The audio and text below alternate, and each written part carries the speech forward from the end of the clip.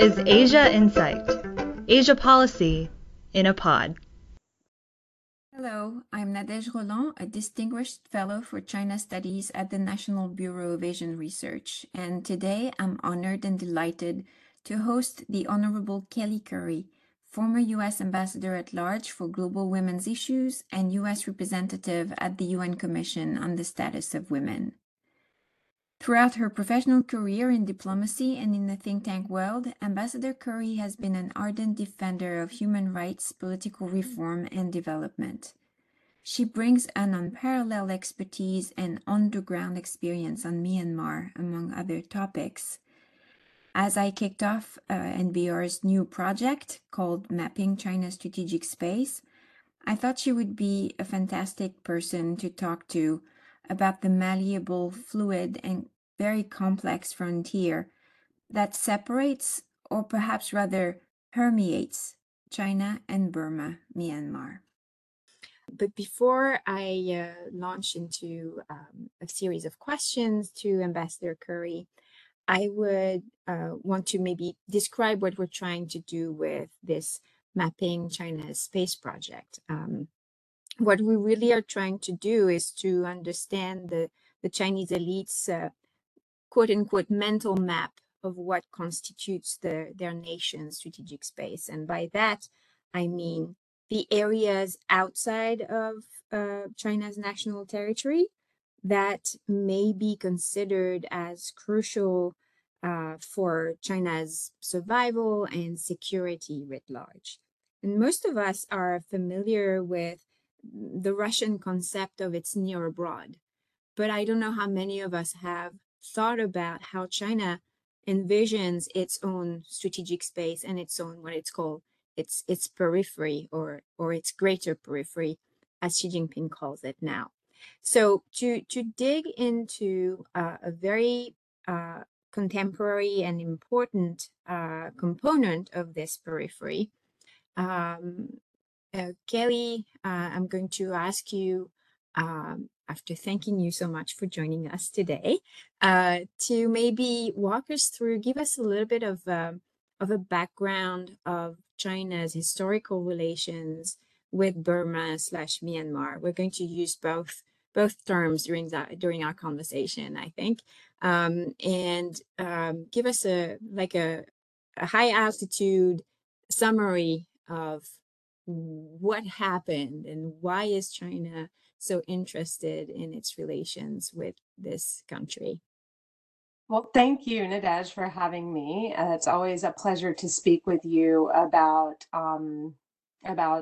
China and about their strategic thinking, because I always learn something from you whenever we have these conversations. So I deeply appreciate it.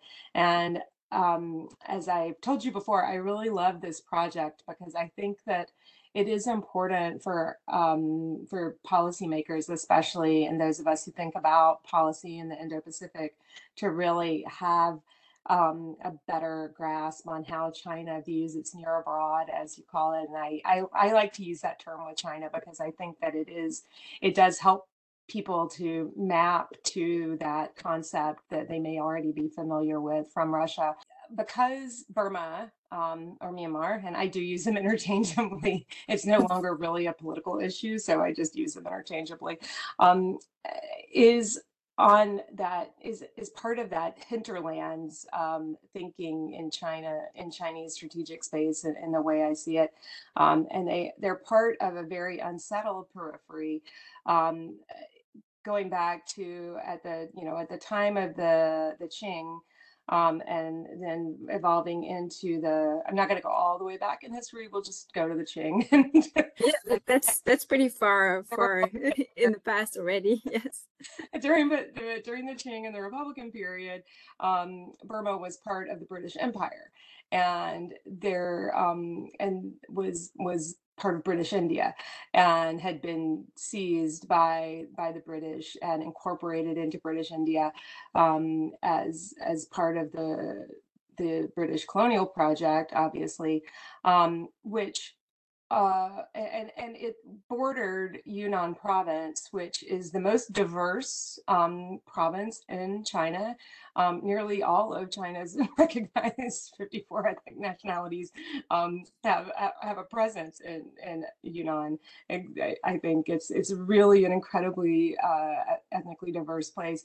If you break it down by the prefecture level, you see that there are autonomous prefectures, Tibetan autonomous prefectures, Dali. You have a whole host of smaller uh, bits and pieces within Yunnan that are subdivided, and so it was always a very fluid frontier place in China, in Chinese history, going back, across empires.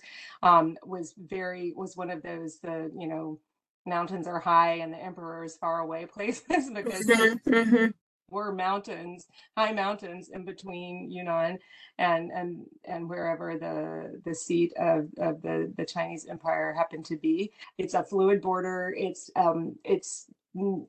technically resolved, but I think that in reality, um, it still remains a very fluid border.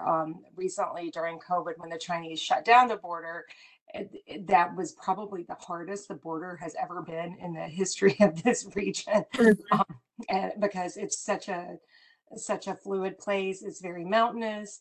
It's very tough terrain on both sides, and and again, you have ethnic groups that cross over, and you've had ethnic Han Chinese, or Chinese people, um, move into Burma in large numbers historically, back and forth. And moving up into the more, under the PRC, since the PRC period, and after the collapse, the withdrawal of British colonialism in the region and the independence of Burma, Burma became a major staging ground for Mao's revolutionary communism efforts. And so there was a very aggressive and active and Chinese sponsored communist insurgency in Burma in the 50s, 60s, and 70s that reached within 60 miles of the capital of Yangon at its peak. And it was very much run out of Kunming, out of Yunnan province. It was a project almost of that province, and there's always been a very tight link. And Beijing has always looked to, under the, well, not always, but since under the Communist Party, Kunming has sort of had Burma as part of its AOR. And so has been really, because of its proximity to it and because of the cultural, fluidity there. There's been, from after especially after the insurgency kind of peaked out and Mao stopped, after Mao fell, and the whole revolutionary aspect of China's foreign policy withered away, and it became more of a trade-based engagement with Burma. There was it you really saw Kunming take the lead there. The regime in Burma, the Ne Win regime, was a anti-communist regime. It was very autarkic and very nationalistic. And I think that this is the other, talking about the Burmese side, we've talked a lot about the Chinese side, but not so much about the Burmese side. And post-colonial Burma was, like many post-colonial states, quite autarkic, in a way very socialistic, but very aggressively anti-communist, which is seems like a bit of a contradiction, but in the case of Burma, was not, because they wanted to remain very non-aligned. So it was a very, very strict non-alignment, but one that also kind of played around with balancing and hedging and using the Russians or the Soviets, the United States, and China, and hedging against all of these powers within Burma, and quite autarkic, also very Bama, which is the predominant ethnic nationality, Bama Buddhist, chauvinist. I think that one of the key reasons why you never saw Burma Burma's communist, why the Ne Win regime in particular was highly socialistic and very much like a North Korea style economic model, self-sufficiency and all of that, but rejected communism, was because of the tight links between regime legitimacy and allegiance to Buddhism. So I think that's kind of brings us up to more or less the modern era, I would say the post-Mao modern era, where you've had since the 1980s, since Deng's opening up, reform and opening up, you had a lot of Chinese traders going into Burma. Upwards, even by the 90s, you had approximately 2 million Chinese who were living and working and trading in Upper Burma, primarily in the Mandalay area. A huge commercial presence. Huge commercial presence. Even, like I said, even in the 80s and 90s, Mandalay was already considered to be quite a Chinese town. It was, it had a huge Chinatown, and like the newer buildings in the 80s and 90s, which are still, unfortunately, some of the newer buildings in Burma, or in Mandalay, where they looked indistinguishable from what you would see in a small Chinese city with the bathroom tile on the outside. You know what I'm talking about. Yes, exactly. So yeah, and so it's very there was and then the residual Burmese Communist Party, which is again very Sino-Burmese blended, became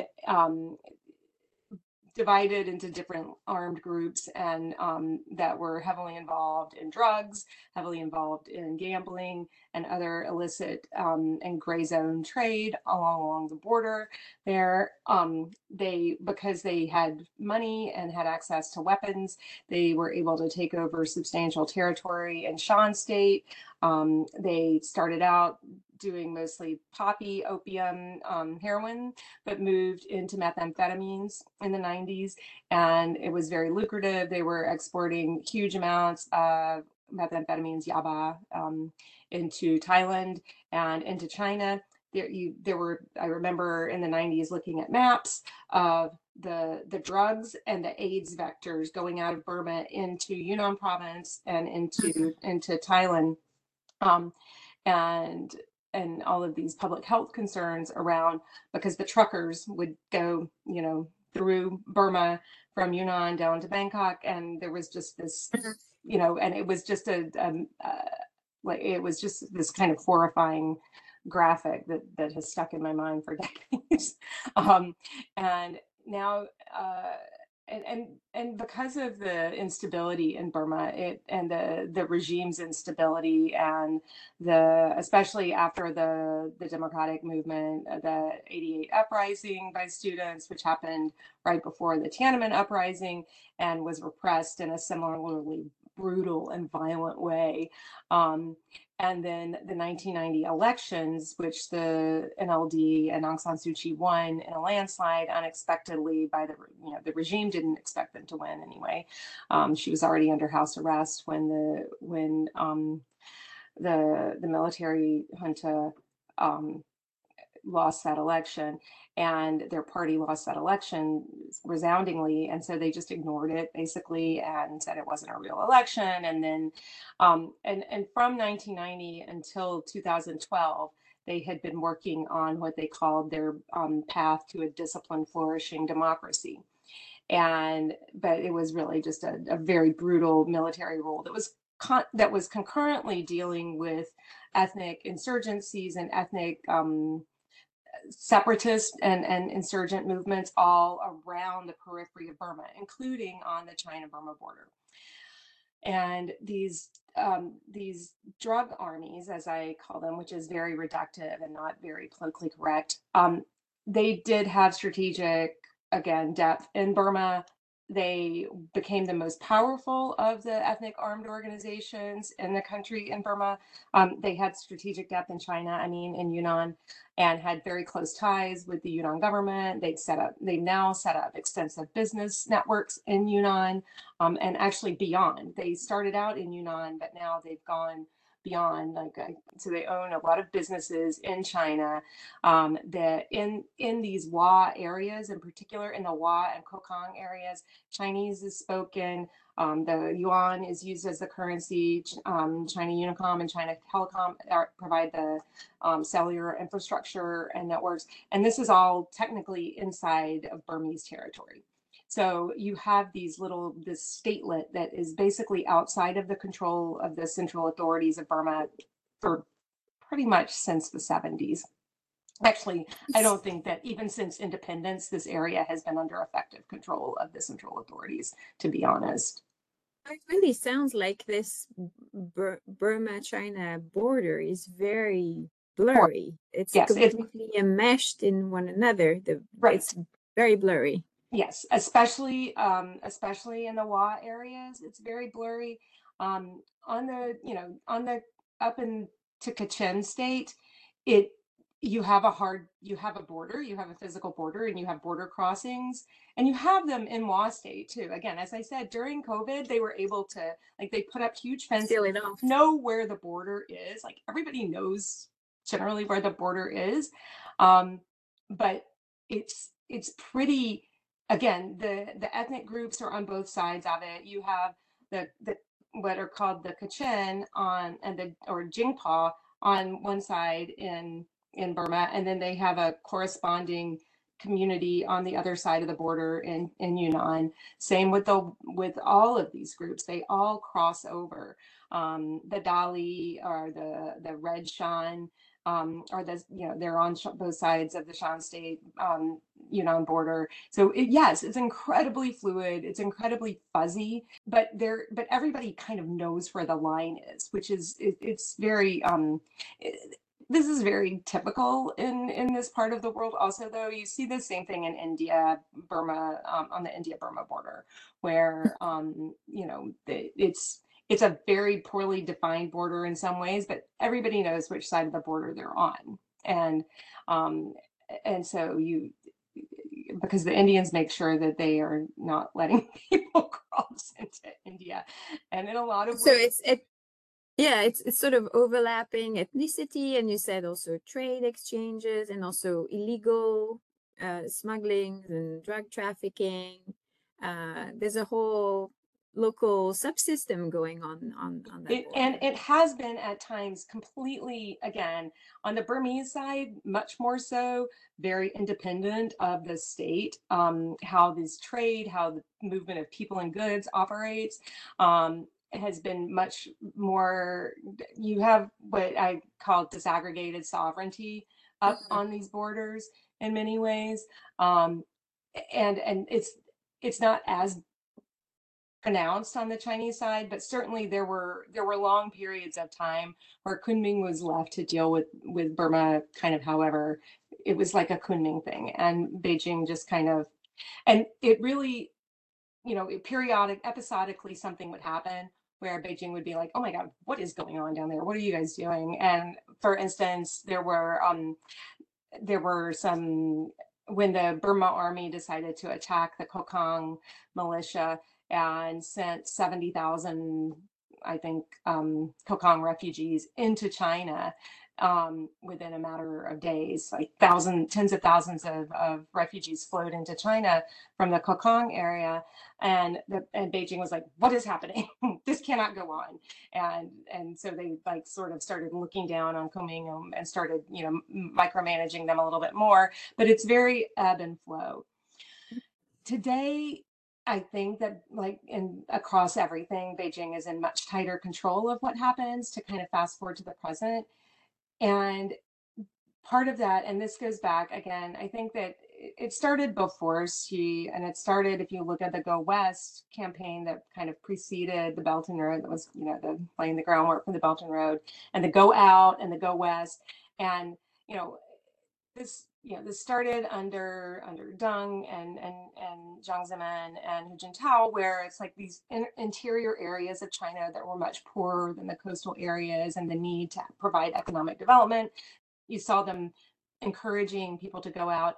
And because Burma has a long border, a long coastline on the Indian Ocean, and Yunnan is very landlocked, and that interior part of China is very landlocked, it became clear early on, I think in the 90s, but I think it really, like, people really started to wake up to the fact that China saw Burma as a strategic outlet to the Indian Ocean, when they started developing these pipelines across Upper Burma, really engaging in heavy engagement in port activity in Burma, especially in Rakhine State, and these pipelines that go across Rakhine and Kachin states.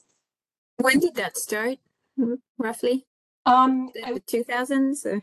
Started in the first, in the 2000s. They'd always, China didn't have the wherewithal until the 2000s to really do anything about it. I think they'd always looked at that as, okay, this is a potential outlet, just like with Gwadar, but they didn't have the ability to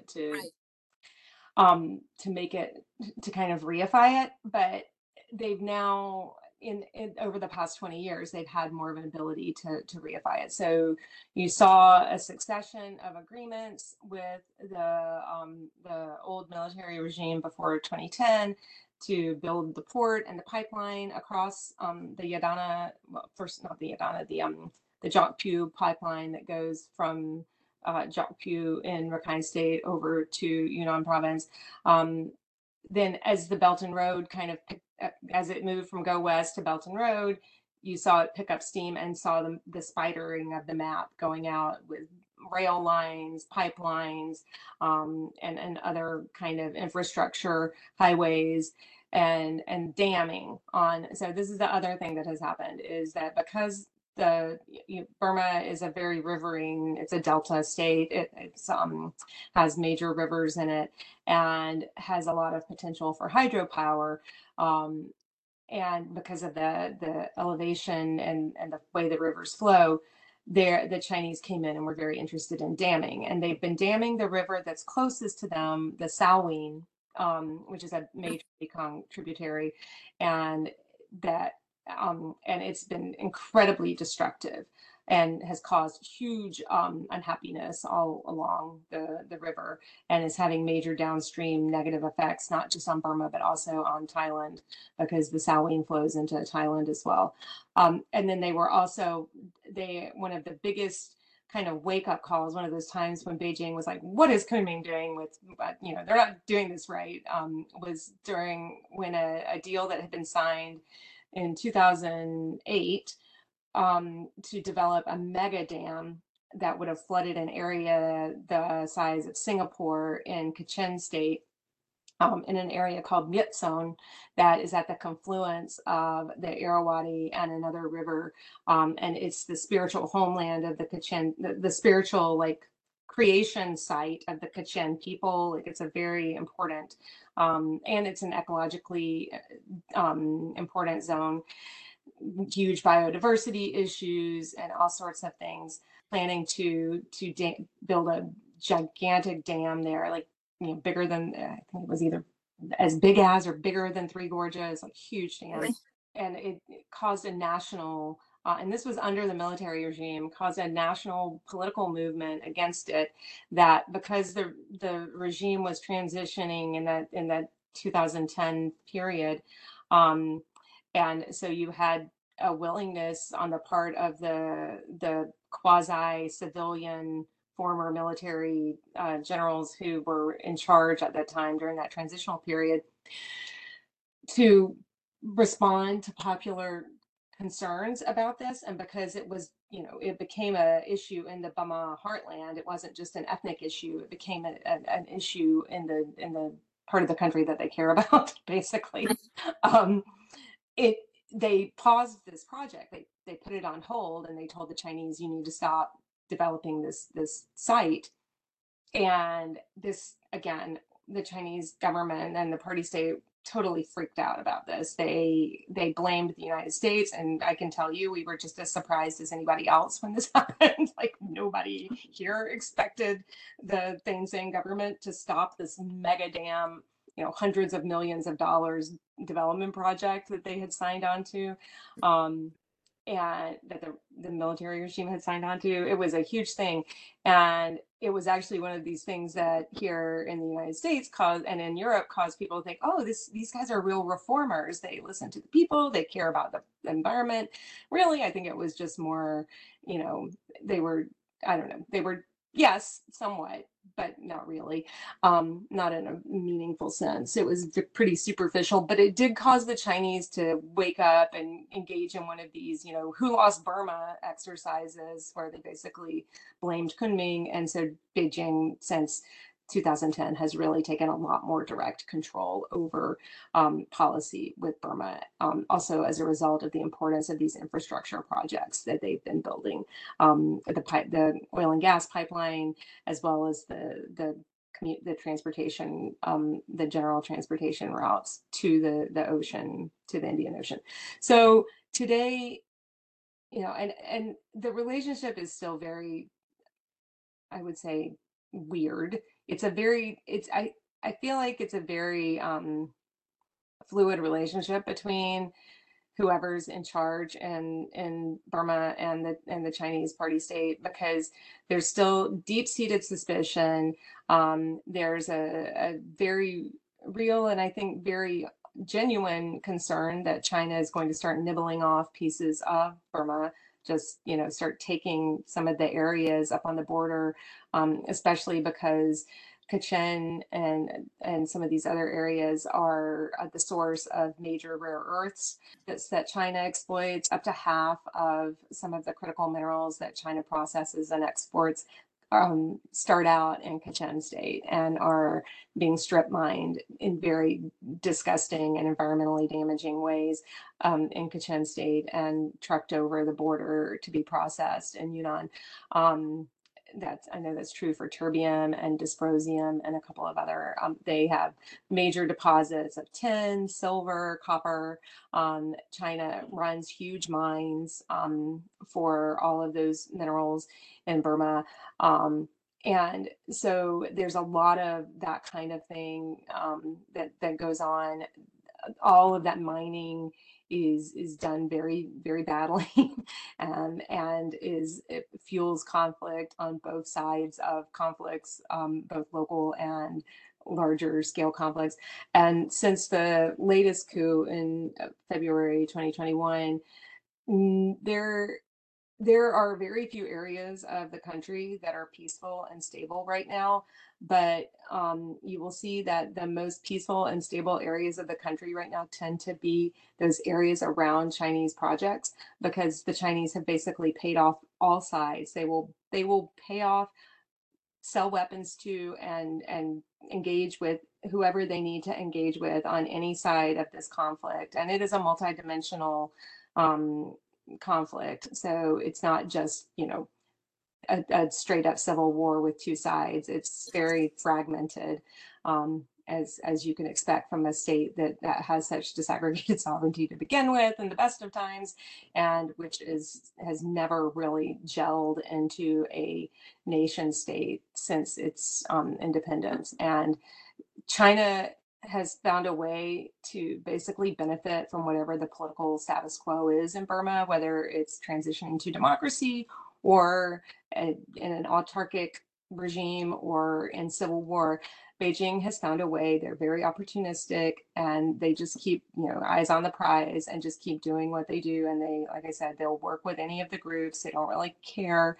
They maintain the fiction that there is a government in Burma that is, that occupies, an international personality, but really they just deal with whatever local power broker or local actor they need to in order to protect their interests. I mean, everything that you said really resonates with me because it's such a great illustration of how China exercises influence over its periphery, and this very malleable, very loose way of asserting its control or hegemony, if I may use this word, over its, and you use many times, this idea of fluid frontiers, and in a way, it really is a a very imperial mindset. This is what you would expect of a continental empire that is trying to exert control over its marches and those fluid frontiers that are mostly populated with ethnical groups that are different from the majority ethnical group of the empire itself. And what's so interesting about it is that this is happening in the 21st century. This is not 14th century or even 19th century, you know. And what you're describing is this incremental expansion that starts with almost like cultural exchanges between local ethnic groups, and then expands to trade and to commercial domains. And then after China is more powerful, expands into very strategic areas such as resource extraction. And as you said, because of the geography of Burma, Myanmar, and this very long coastline that they have that gives them this opportunity to go into the Indian Ocean, very important strategically for China itself as well. So you can see that it crosses various lines across time. 20 years is not that long, really, where the array of strategic interests is getting more and more layered on the Chinese side. And this ability, as you said, to interact with various actors, various groups in an extremely complex local environment is And at also very quite like interesting. lowest level. I mean, not Right. even just subnational, but like really local actors. Local.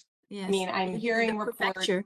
yeah, like extreme hyper local, like, you know, neighborhood to neighbor, township to township, like really able to just in the area in the vicinity of strategic assets, they're doing it. They're not, you know, in other places, but if there are Chinese people, if there are Chinese assets, then they are on it. They're making sure that they have relationships with whoever they need to have relationships with, and they're very flexible about how they do that.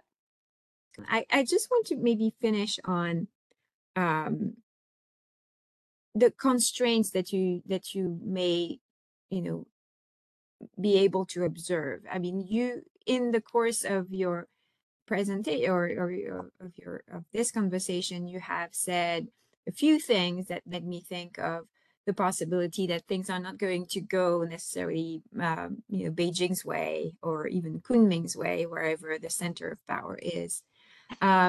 But including what you said about this huge dam project that was stalled.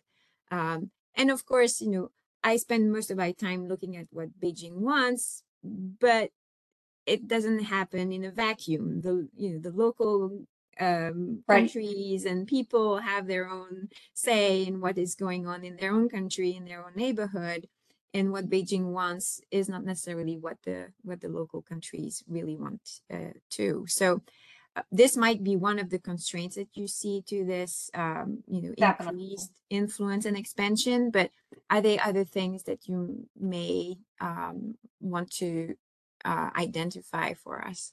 Yeah, I mean, I think that Beijing's flexible attitude towards Burma's sovereignty is a problem for China on the ground in Burma, because as I've mentioned, this is at least at the Burma Buddhist kind of majority level is a very nationalistic population, and even though they are in this, you know, deep and grinding conflict internally that is really ripping the country apart, there's the potential for it to come out of this conflict finally establishing itself as a real nation with with a national identity that's based on something other than local ethnicity and other issue and religion, which is what, you know, has kind of driven the Burmese identity because of the domination of this one ethnic group. But that what is happening right now, there's the conflict that's happening, but there's also a parallel political process that's underway within the opposition to the military that is that is trying to work through these issues that have never been resolved since independence, since 1948, and trying to actually rebuild a national identity that is not based on Burma Buddhist chauvinism, based on more equitable and different concept of the state. And this presents this will, because of the role that China has played in preserving the military regime, they are deeply unpopular at a popular level. Before, before and during the transition, there was a deep set of there was not only is there this deep-seated enmity within the kind of the military because of having to fight the Communist Party of Burma, which was their enemy, and it was backed by the Chinese Communist Party, but now there's this broader popular enmity that during that transitional time, China worked really hard to try to do a lot of cultural and economic outreach to build ties after the Myitsone Dam. They were like, "Oh, we've got some work to do here to win Burma back to our team," and they did a lot, and they did sort of soften some of that enmity. It has come roaring back because of the perception at the popular level, which is completely 100% accurate, but not totally the whole picture.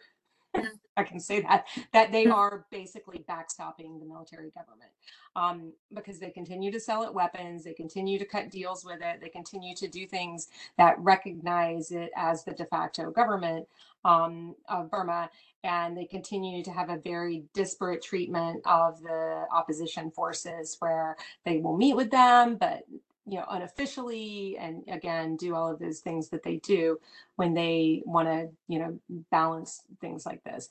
So there were during the initial post-coup protests, there were very strong anti-China protests, protests in front of the Chinese embassy, and really, and there's been a lot of anger at China. For people know that China was blocking UN action on Burma. And this is after, so in 2017, you may remember that there was the genocide of the Rohingya, and China fully provided political cover to Burma during that, and Aung San Suu Kyi and the NLD, and even at the popular level, to the extent that they were driving this or writing, hard to say, the popular hostility toward the Rohingya, toward the UN, toward the West, for taking the side of the Rohingya, and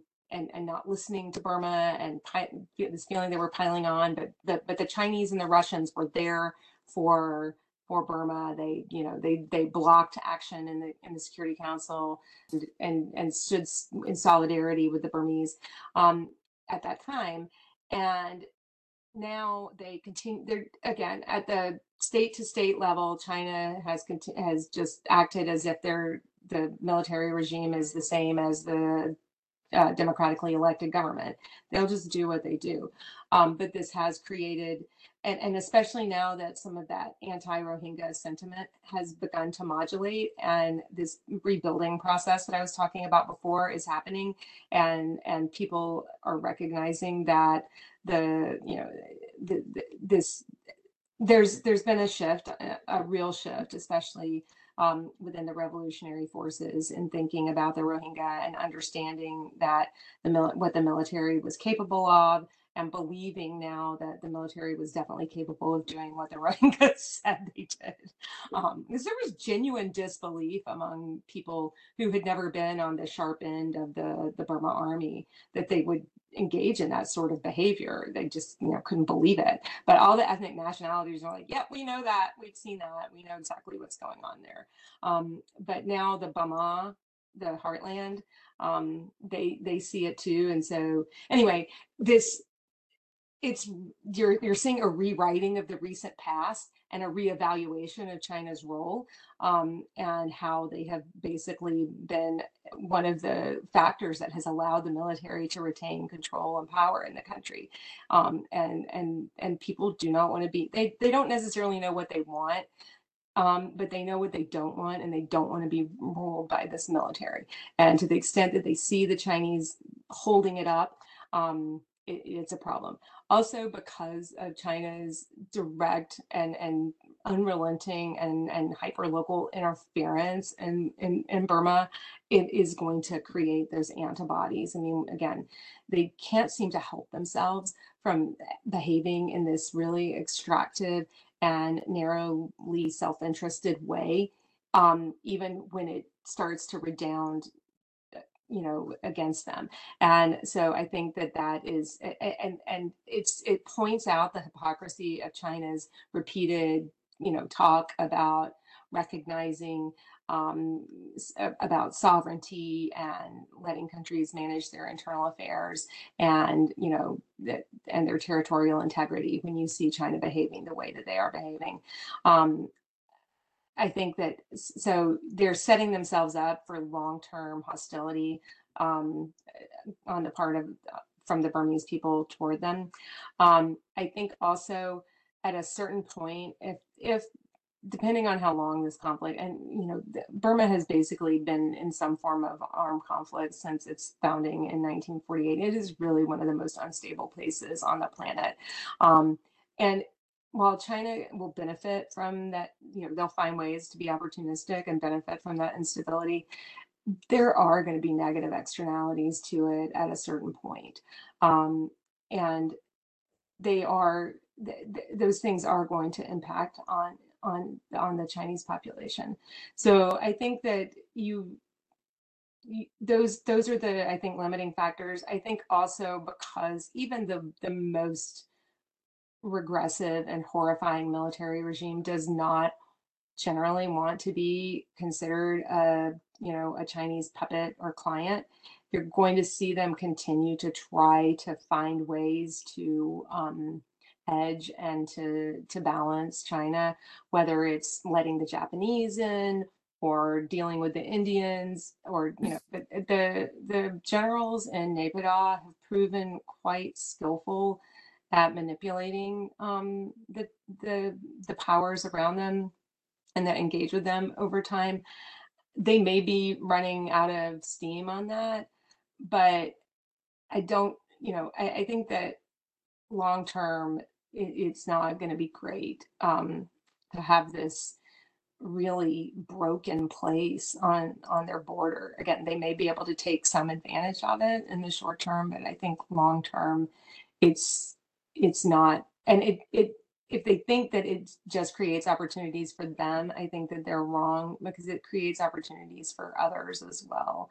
And I think that that's where, they've spent a lot of effort to try to keep other powers out of the region, and to try to work with ASEAN and others to push the US, in particular, and to really push back on the UK, as they see the UK as the former colonial power, also as kind of a stalking horse for US interests in Burma.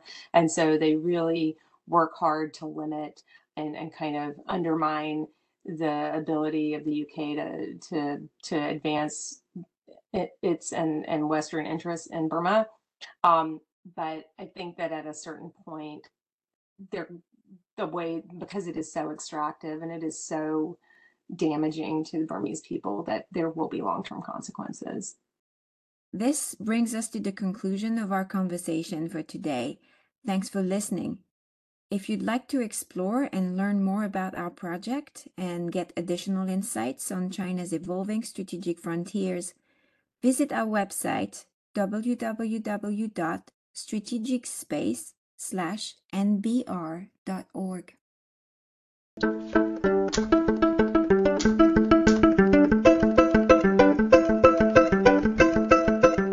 Asia Insight podcasts can be found on Apple Podcasts, Podbean, and Spotify. Thank you for listening to this episode of Asia Insight.